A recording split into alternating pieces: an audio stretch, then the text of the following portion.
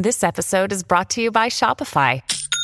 Forget the frustration of picking commerce platforms when you switch your business to Shopify, the global commerce platform that supercharges your selling wherever you sell. With Shopify, you'll harness the same intuitive features, trusted apps, and powerful analytics used by the world's leading brands. Sign up today for your $1 per month trial period at shopify.com/tech, all lowercase. That's shopify.com/tech. What are you doing right now? Perhaps you're in the supermarket. Maybe you're on a run or on the commute. But wherever you are in the world, and whatever you're doing, right now you're also listening to my voice. This is the power of podcasts. The ability to communicate with your audience in an intimate and intentional way through audio. I'm Bea Duncan, Senior Partnerships Producer at Intelligence Squared. We've been a world-leading forum for talks, debates and events for over 2 decades. And we also use our cutting-edge curation, creativity and editorial expertise to elevate your brand to new audiences with podcasting. Intrigued? To find out what we can do for your organisation, book into a free consultation with me today. Find out more by going to www.intelligencesquared.com/partnerships.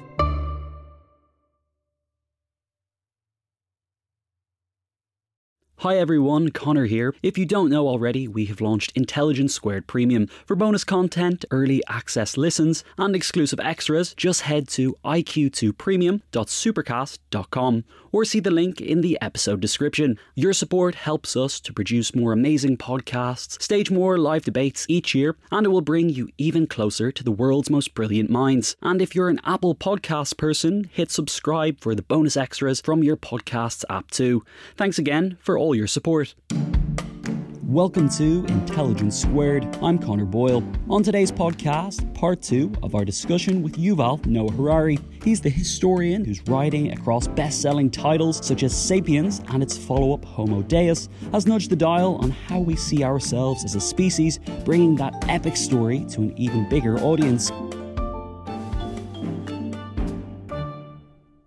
Yuval Noah Harari is back with a new book, Unstoppable Us, Volume 1. It's something a bit different from the author, an illustrated book for children, inviting them to look at the early history of humankind. We caught up with Yuval Noah Harari at the Penguin offices when he made a recent visit to London. If you didn't catch the first instalment of our deep dive with Yuval, now is a good time to check back and get up to speed on that recent episode in the archive. Now let's dive back into part 2. This is Yuval Noah Harari in conversation with our host, the academic and broadcaster, Professor Shahida Bari.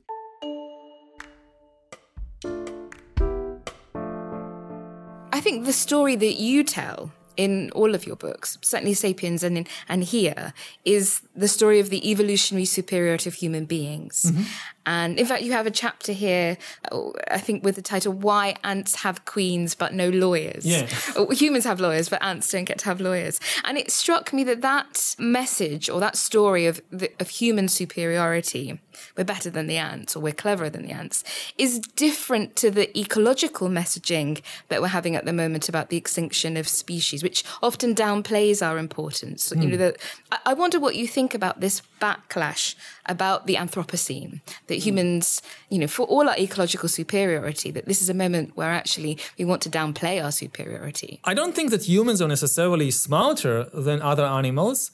They are certainly not nicer than other animals. And again, when you place the emphasis on fictional stories, it's actually we are more gullible than other animals. We know a lot more true facts than other animals, but we also believe far more nonsense than any animal on earth. There are many things that we believe that no chimpanzee and no dog will ever consider believing because they're just too nonsensical. But we believe them.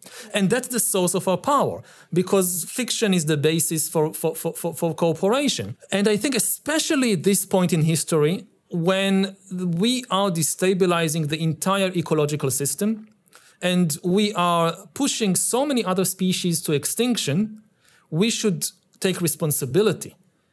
This is not a time to downplay our power and our agency, because this implies that, hey, whatever is happening in the world, it's not our fault and we can't do anything about it. No, much of what is happening in the world in ecological terms is definitely our fault.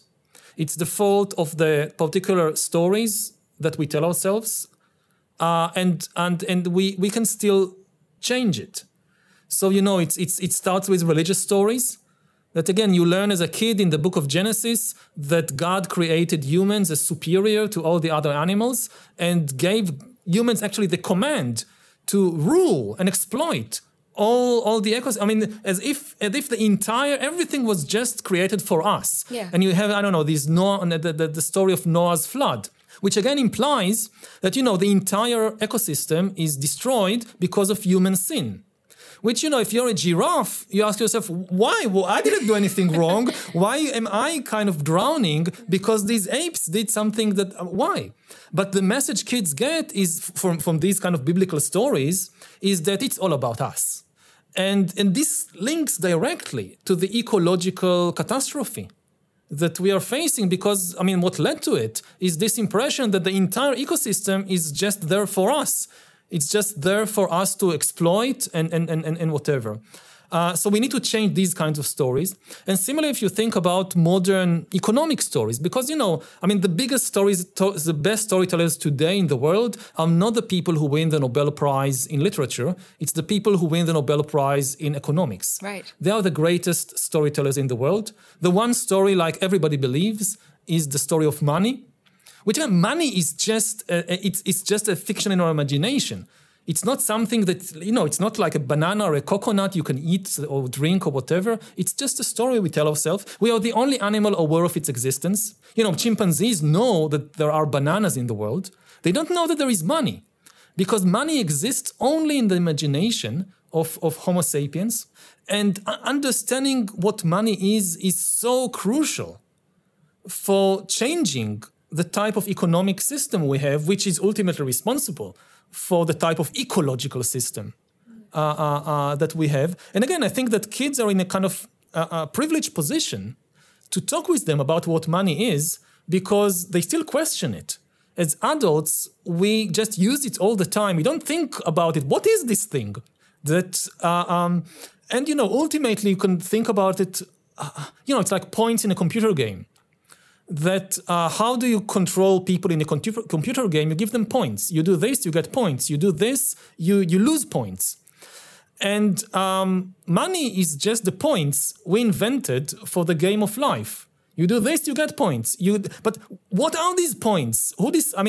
This is something that, again, I think it's crucial to ask, and it's in a way easier to talk about with kids, because it's still a bit unfamiliar to them. How does it work, this strange thing with the money? I want to ask you more about money in the game of life in a moment. But just for a moment, I want to press on this idea of the stories that we tell, because it's in Homo Deus, which you published in 2016, that you start to question the continuing superiority of human beings in a world of dataism. You call it dataism, a future in which algorithms will assume authority over all facets of our lives. Already happening. You think? Well, I want to ask you about this, because children, unlike you and I, are digital natives. Yeah. They are born into dataism. You and I probably have photographs of ourselves taken with, analog cameras, mechanical cameras, but children are digital from birth. And I wonder whether they can have any resistance to that algorithmization of the world. Absolutely, because, the algorithms, they're not necessarily bad. There are many, many good things they can also do for us. From healthcare to education. I'm not against algorithms or technology, but the key thing about them, they are alien. It's really a type of alien intelligence. It's something, people often encounter these things. You apply for a bank, for a loan, and the bank says, no, we don't give you a loan. And you ask, why? And the bank says, we don't know. The algorithm said no. The algorithm said you're not creditworthy. This is where we encounter it already today. It's not a future scenario. And the key thing is that if you try to understand why the algorithm said no, you very quickly encounter an alien type of intelligence, because, in Europe, you have the GDPR, which says you are entitled to an explanation. What people often miss is that the real problem is you can't understand. I mean, it's not like a human banker refusing to give you a loan because of your race or your gender. People have this idea that there is bias in the system, like the bank doesn't give me a loan because of my gender or whatever. And I ask the bank, why didn't you give me a loan? And they will tell me because of your gender or disability or whatever, and then I can sue the bank or take political action against. It doesn't work like this. Humans usually make conscious decisions on the basis of just 1 or 2 or 3 data points. We can't hold many different data points in our mind at the same time and weigh them all against each other. We usually are decisions in politics, in economics, they are decided by a few data points. Algorithms make decisions by aggregating thousands and thousands of data points. Like you ask, why did the algorithm of the bank refuse to give me a loan? And the bank will send you thousands and thousands of pages with a lot of small reasons, each of them with a very small weight. And this is something that we just can't digest as human beings. And this is going to become more and more common, that the decisions about our lives are taken in a way that our minds just can't really absorb. But that question of money is a fiction is not just an innocent fiction, it strikes me. And your vision of, the kind of dystopia you imagine of a data-determined future strikes me as also not simply an accident of the way that human societies have developed, so a random fiction. Someone like the social scientist Shoshana Zuboff would say, this is surveillance capitalism. Yeah. This is not simply the random way in which a society has developed and the fictions it has. This is actually an insidious kind of fiction. And I wonder what you say to this idea that it is not just a random fiction or human fiction. This is capitalism, not evolution, that is causing our data-determined future. No, absolutely. I mean, stories are almost never neutral. And again, one thing to emphasize is agency. It's not a prophecy. It's not deterministic. We can still stop it by taking the right political actions.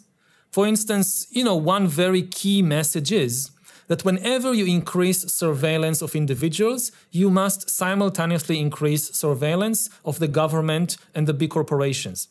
If surveillance goes only one way, they know more about me, but I don't know more about them, this is the high road to totalitarianism. But it doesn't have to be like that. We can simultaneously use the same technology to monitor the actions. You can monitor government corruption much more easily. Using the same technology, you can monitor, I want to know whether the big corporations are paying their taxes or not. And use the technology to find out more about that. And if you have this kind of balance, it's not just top-down, it's not just they know more about us, but simultaneously we know more about them, then you have a more balanced system, and this preserves a certain measure of freedom and accountability in the democratic system. So I'm not against, let's just get rid of all the technology, it's impossible. No, we can do it we have agency. We can demand these kinds of things. Similarly, if you think about data, the key thing is never allow all the data to be concentrated in only one place. Again, this is the high road to totalitarianism. So it doesn't have to be like that. You can, through regulation, make sure that the data is never concentrated just in one place. So we can still take action about it, but for that, we need to understand what is happening. We need to be aware of the danger. We need to understand the technology. One thing I also hear a lot of people suddenly becoming concerned about these conspiracy theories that people are being implanted with chips in their brains. And this I found very troubling because this actually hides the real danger. The technology is nowhere near that. You don't need to worry about chips being implanted in brains, but because the technology is simply not there. The real danger is not the chips in the brains, it's your smartphones. I mean, part of the reason that people are attracted to the kind of conspiracy theory about chips in the brain is because in a strange way, it makes them feel safe. Because I haven't been implanted yet, with chips in my brain, so I'm safe. And you don't understand, it's not the chips that endanger your privacy. It's your smartphone. Right. So you are in danger, even if you have no implant. Just a simple example, if I want to know your political views, or I want to know your sexual orientation, if I plant a chip in your brain, we are nowhere near understanding the human brain well enough to get any useful information from that. But if I want to know your political affiliation or sexual orientation, and I have access to your smartphone, I know you better than you know yourself. Where do you, which websites you visit, how much time you spend on each story. This is already available. Does that mean your relationship with your smartphone is there a smartphone in your baggage, in your pocket? And usually not. I mean, I have a kind of emergency smartphone, so it's usually closed and locked in a drawer. But if I I fly somewhere and I need to meet somebody in the airport, so I'll take it in case I need communication. But because of the reasons you've outlined, you're wary of the way in which your data might be. Partly it's that. Partly it's I'm just protecting my time and my mind. The smartest people in the world have been working for decades now on how to hack your mind and grab your attention. And the access is through your smartphone. And I don't think I'm smart enough to resist them. I think if I give them this kind of access, they'll be able to hook me. And because this goes back to the question of free will. That if you believe that you have got this kind of miraculous free will, it implies I can always resist. Right. I can just say no. And I don't think so. I'm aware of my weaknesses and vulnerabilities. And I think it would be very hard for me to say no to some things. So the way I say no is just don't have a smartphone on me all the time. Yes. I'm trying to draw out from you, Yuval, I'm trying to draw out what a human being might do, as in, does a person like you stop using smartphones and because human beings are being somehow controlled by these giant tech organizations, do human beings start to regulate banks, for instance, as you were talking about earlier? Are these political positions, are these actions that you are advocating for? And I ask that because your writing is often your big history where you might abstain from those political positions. But I wonder if you're actually advocating for us to take action on those fronts. Most of the time I focus on the stories that we believe and that we tell each other, but the stories eventually have to be translated into concrete political action, into regulations, especially when we think about the big things. Individual action is usually not strong enough to make a difference. To really make a difference in the world, you need to cooperate with other people. And this is what politics is all about. So often when people ask me, what should we do? The first thing is cooperate with other people. Join an organization. If there is no organization, start an organization. 50 people working together in an organization can have a much, much bigger impact on the world than 500 isolated activists, each trying to do their own thing. So regulation is very important. Also, I'm not against things like technology. They can bring enormous benefits to humanity as a whole, also to individuals. I met my husband online in one of the first dating sites for LGBT people in Israel in the early 2000s. And this was wonderful because, previously, a big question was, I grew up in this small provincial Israeli town, quite homophobic. And the big question is, how do you meet other guys? And the internet came along. And this was wonderful because this was a way for people there are two types of minorities in the world.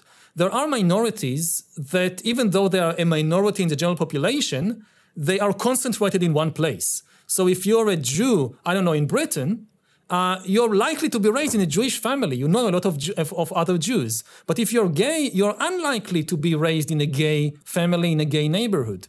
So how do you connect to other people? And the internet was a wonderful thing because it solved, to a large extent, this problem. So the question is not how do we stop technology, but how do we make sure the technology is used for our purposes instead of using us for its purposes. And that's, a big question throughout human history. You go back thousands of years to the agricultural revolution, it's the same question. Humanity gained enormous power in the agricultural revolution, but the lives of most people actually became worse, not better. Why? Because the power that came from agriculture, from domesticating plants and animals and so forth, it benefited a very small group of kings and priests and aristocrats, whereas the life of the average person became worse. So the big question for me with the new technological revolution that we are now encountering, how do we avoid repeating the mistake of the agricultural revolution? How do we make sure that the new information technology is used for the benefit of all and not for the benefit of a very small minority? Just a reminder, you can support Intelligence Squared and get even closer to the world's most brilliant minds by signing up for Intelligence Squared Premium. Head to iq2premium.supercast.com or see the link in the description to get started. And Apple folks, we've got you covered too. Hit subscribe for some bonus extras on your podcast app. Thanks for all your support. Yuval, how are you thinking about the future of humans after the pandemic? I know in Homo Deus you write about the pandemic before our COVID pandemic, and you suggest that it's the end of natural pandemics, but the beginning of political pandemics. Yes, and perhaps also I think you say pandemics that have been created in the service of ruthless ideologies. You say, what do you make of that prognostication now? When you were saying that it's the end of natural pandemics, and we may even come to miss it. You say, what do you make of that now retrospectively? Yeah, I definitely didn't see COVID coming. I mean, I think some people did. Some epidemiologists actually warned about exactly this possibility. But I couldn't predict it. But the key thing is that we are now in a new era in terms of epidemiology and pandemics. For most of history, pandemics were a natural disaster. They were caused by natural forces, and humans were largely helpless. When the Black Death appears and kills between a quarter and half the population between Japan and Britain, nobody understands what is happening. Nobody understands how to stop it. Humans are completely helpless. It's not the same with COVID. It took only 2 weeks to identify the virus causing the disease. It took about a year to mass produce several vaccines. It was an amazing scientific achievement. We are no longer helpless. The focus shifts to politics. The scientists produce the tools to understand and fight epidemics. But the decisions how to use the tools are political. And what we saw during the last 2 years is a scientific triumph coupled with political failure. And so in this sense, pandemics now are always political. They are not a natural. Humanity is powerful enough. COVID could be the last pandemic in history if politicians make the right decisions about building a global warning system and a global healthcare system. They are not doing it. So it's very likely we'll have another and even worse pandemic in 5 years or 10 years or 20 years. It's the same with famine. For most of history, famine was a natural disaster. You have drought, you have flood, there is not enough crops, you can't import food from distant places because it's too expensive, millions of people die. This is no longer the case. With modern agricultural technology, and more importantly, with modern transportation technology, even if there is terrible drought in one part of the world, it's very cheap and easy to bring food from someplace else. Right. So why are there still famines like we see now? Only for political reasons. You see Russia invades Ukraine and prevents the export of Ukrainian grain, and people go hungry in Egypt or in Sri Lanka. This is not a natural disaster. This is a political decisions of some leaders. When a thinker, a historian like you, places something like a global pandemic in a bigger context, when you talk about the pandemic in a broader context of the plague and the Spanish flu, which many people have done, I wonder if something like a global pandemic is just simply a blip in a bigger history, or does something like that have the power to derail the wider story of humankind? No previous pandemic kind of completely derailed the human course. Not even, and the Black Death was far, far bigger and more horrendous than COVID. Again, think about it, a third of the population, it's estimated that at least in England, in the Kingdom of England, about a third of the population died within a few years. In our terms, it's really unimaginable what it means. And, the strange thing about when you look at England with the Black Death is that it caused far less changes than you would have expected. For instance, there is no major political change. It's the same king, it's the same monarchy, it's the same feudal system, it's the same church. Part of the reason is people didn't even think that it's the responsibility of the king to do anything. So with this huge disaster, there is no major political changes. And I think also now you see that ultimately it's not about the virus. Ultimately, it's about the humans. It's about the decisions they make. And unfortunately, I would have expected, kind of hopefully, that when confronted by the virus, this would cause humanity to unite. People often say that in order to unite, you need an external enemy. And what better external enemy than a virus? Because for the virus, there is no difference between British people and French people, between Russians and Ukrainians, between Israelis and Palestinians. We are all prey. We are all food for the virus in a way. So this should have driven us together, especially because it's so obvious that as long as a pandemic continues to spread in one country, no country can feel safe because it might reach us, or there might be a new mutation. And even if we are vaccinated, the new mutation might evade our defenses. But it didn't happen. During the height of the pandemic, you did not see the kind of political solidarity that we could hope for. And, the pandemic is not even over, and we see this wave of violence sweeping over the world. The Russian invasion of Ukraine basically kind of breaking the biggest taboo of the international system since 1945. Since 1945, the most basic rule of the international system was you can't destroy countries by force. You can't, just because you're strong, invade another country and wipe it off the map. And this taboo is now being broken by Putin. We see rising tensions in East Asia, around Taiwan.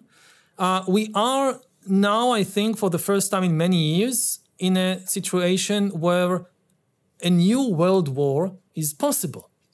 It's not inevitable, it's not deterministic, but it is suddenly again on the table. And immediately after a pandemic, which should have drove us in the opposite direction.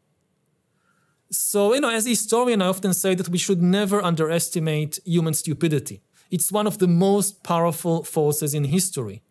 Again, you think it's very obvious what we should be dealing with, and you find that at least some people are making completely opposite decisions. And, part of the problem with war, and I also touch on it in the book, in Unstoppable Us, because I raised the question of where did war originate? Right. And you go back to the Stone Age, and the thing is, we don't have any evidence for war between groups. We have evidence for small-scale violence, like one person hitting another person. But for war between groups, the first evidence we have is from 13,000 years ago, which is nothing in evolutionary terms. So all these arguments that war is part of human evolution or it's in our DNA, we have no evidence for that. Apparently, war is just a human invention. Some human cultures invented this thing of war. And the problem with war is that it's one-sided. To make peace, you need a lot of people to agree. To make war, one person is enough. One side is enough. If they decide to have war, you can't just say, but we don't agree. Nobody's asking you. So it seems that the history of war it's a human invention. It's not a natural phenomenon, which then spread. Because even if you have a region with 50 tribes who are peaceful, and one tribe which is warlike, that's enough. the war will spread. This morning, you've talked to me about Putin and Orban. Mm-hmm. You've talked to me in explicitly political terms. Yeah. And I think one of the criticisms sometimes leveled at Sapiens was that it was a big history book that was abstemious. It abstained on political questions. And I wonder whether your position on those political questions and your writing has changed since Sapiens has come out because of the widespread rise of populism. Mm-hmm. Or is your job as a historian of big history to abstain? It seems to me you're much more explicitly political these days. I mean, part of it is because the political temperature around the world is reaching the boiling point, and the ability to just sit on the fence, it's becoming more and more difficult. There is no fence. There is kind of a razor-sharp knife. It's very difficult to sit on it. Yes. Uncomfortable, yes. But also I think that ultimately, I'm not a politician. I'm not an expert on the current international relations or military strategy. I try not to comment kind of in a too detailed way because I just don't have the expertise. But ultimately, history is about these things. I don't think that history is the study of the past. I think history is the study of change, of how things change. The present and the future are also part of history. And, ultimately, this is what makes history relevant. I mean, who cares about all these kings and dates and battles and things that happened thousands of years ago to dead people? The people in the past are all dead. They don't care what we think about them. But they are important because they still shape the world in which we live right now. We are basically living inside the dreams of dead people. People hundreds of years ago, sometimes thousands of years ago, invented all kinds of stories, mythologies, dreams, and people today still believe very strongly in these stories, and this is what shapes the world. So, writing the history of how these stories were invented and spread, I think of it as a profoundly political enterprise. But what about the story that you're telling? That this is a line in all of your work, that the power of the stories that humans tell themselves about themselves. But are the new stories that are being told by thinkers like you, mm-hmm. are they any better than the old ones? I hope so. I mean, a key thing is not everything is a story. Not everything is. There is truth. There are facts. I try to base my writing on scientific facts. And, a very central question to ask, when you hear the story of something, you should ask about the hero or the heroes of the story. If you want to know whether the heroes are real or fictional, you should ask, can they suffer? It's a very, very important question. Can they suffer? Now, money can't suffer. Corporations can't suffer. When, Facebook loses a lot of money, it doesn't suffer because it's just a story in people's minds. Nations don't suffer.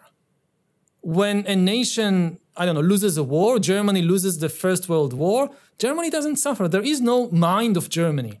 There is no nervous system of Germany that Germany can feel pain. Humans suffer. Also animals suffer. So the heroes of the stories that I try to tell, first of all, are real entities, biological entities. Again, they are human beings, they are animals. Even if we talk about groups, then, nations are ultimately shaped by imaginary stories in the minds of people. Species are a different thing. Species are an objective biological reality. Chimpanzees and gorillas are different from each other, not because they believe in some chimpanzee mythology and the gorillas believe in a gorilla mythology, but there is an objective scientific difference between them. This is not the case with, say, Germans and French, or with Israelis and Palestinians. The difference between them isn't biological at all. It's in the stories that they believe and that they tell each other.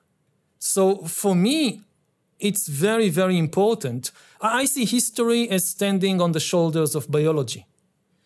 The most important thing to understand about history, first of all, is that humans are animals, that history is built on biology. It's not just biology, because we are very special animals. We can do things that other animals can't.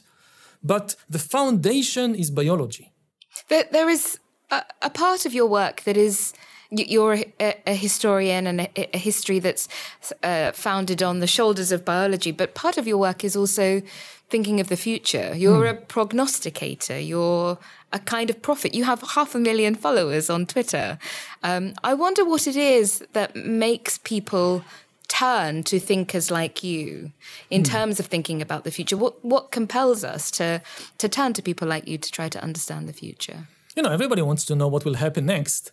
I definitely don't see myself as a prophet, first and foremost, because I think it's impossible to predict the future. I don't try to predict the future. I try to influence the future. If you think the future is predetermined, what's the point of prophesizing it? I mean, so in 50 years, people will say, yes, he was right. He saw what was coming. That's pointless. The whole reason for writing about the future is because it's not deterministic. There isn't just a single outcome. There are many different possibilities.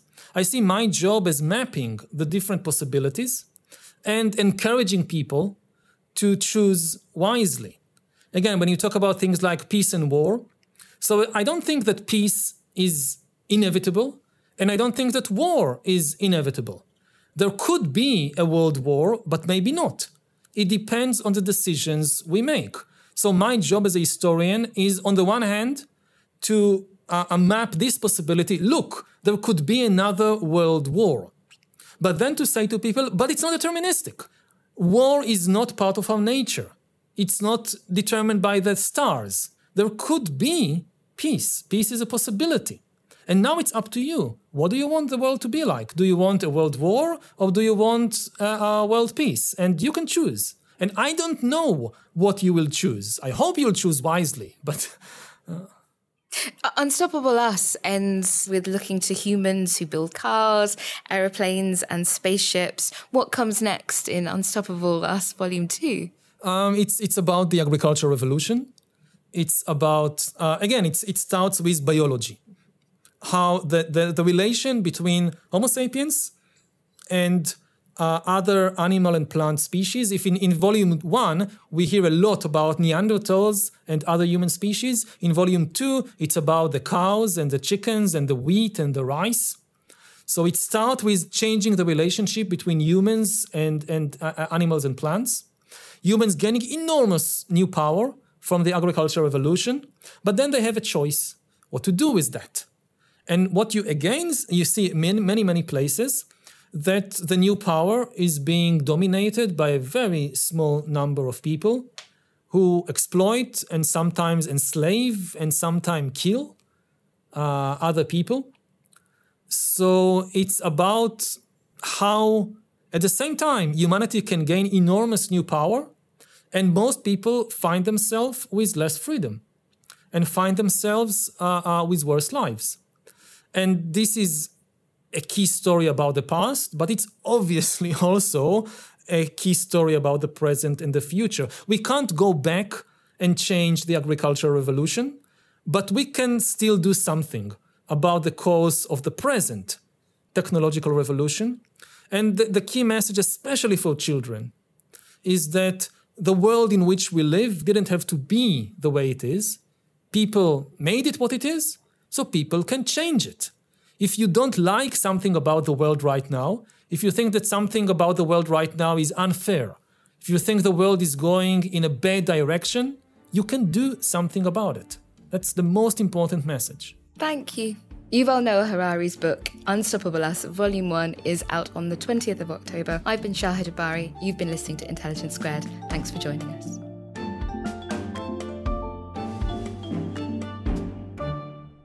Thanks for listening to today's episode. Head to iq2premium.supercast.com for even more content made just for our premium listeners, including extended Q&As, event discounts, and our newsletter too. Thanks for being a part of Intelligence Squared.